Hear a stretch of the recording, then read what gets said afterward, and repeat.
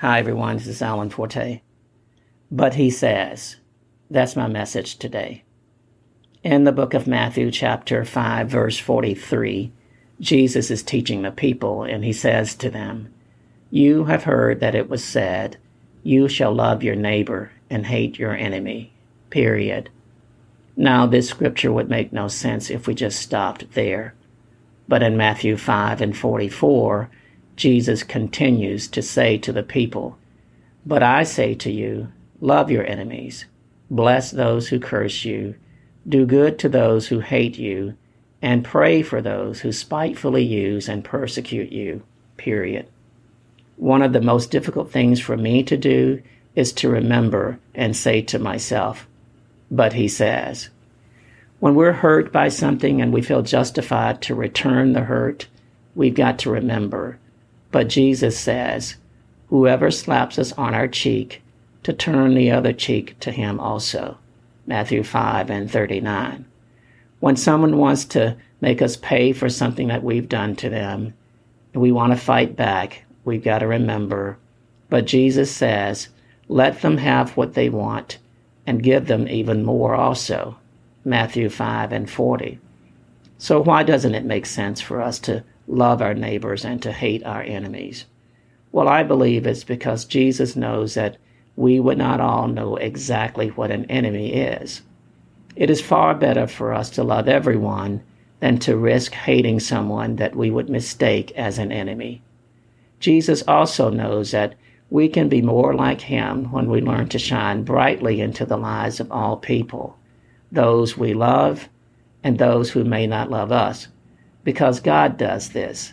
He makes his light to shine on the just and on the unjust all the same. That's Matthew 5 and 45. So where do we get this wrong? Well, we come to believe that God does not want us to be persecuted by anyone, and we would be right.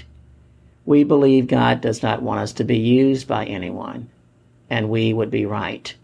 We believe God does not want people to take advantage of us, and in this too, we would be right.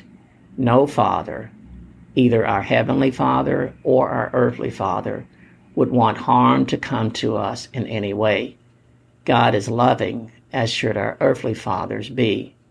But he says to us, while he does not want hardships to come, hardships will come because they are a part of life.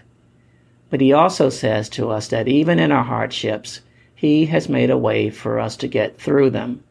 But we must understand that God cares about how we get through things, and he cares about how others get through things as well.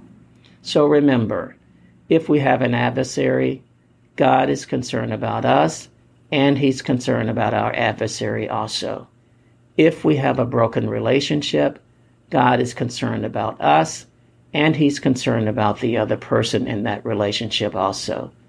Remember then, we may say we will love only those who love us, and we will give those who use us what man says is right for us to do. But God says we will all have thorns in our flesh to deal with in our lives, and we can plead with God to remove those thorns, but he may not. You see, sometimes the thorns, they may even be in marriages or in our children. They are the devil's way to get us to act as if we are not God's children, but our own. So, God may not remove our thorns in the way that we would like for them to be removed, but he says he will make a way for us to get on with life, the life that he wants us to live, even with our thorns, because he gives us grace. Grace is what takes us through the tough times, and seeing grace, well, that's what can change the thorns that lives in the lives of those who do not always live for us or for God. Grace can lead them to live for the Lord. But he says, "My grace is sufficient for you, for my strength is made perfect in weaknesses." 2 Corinthians 12 and 9.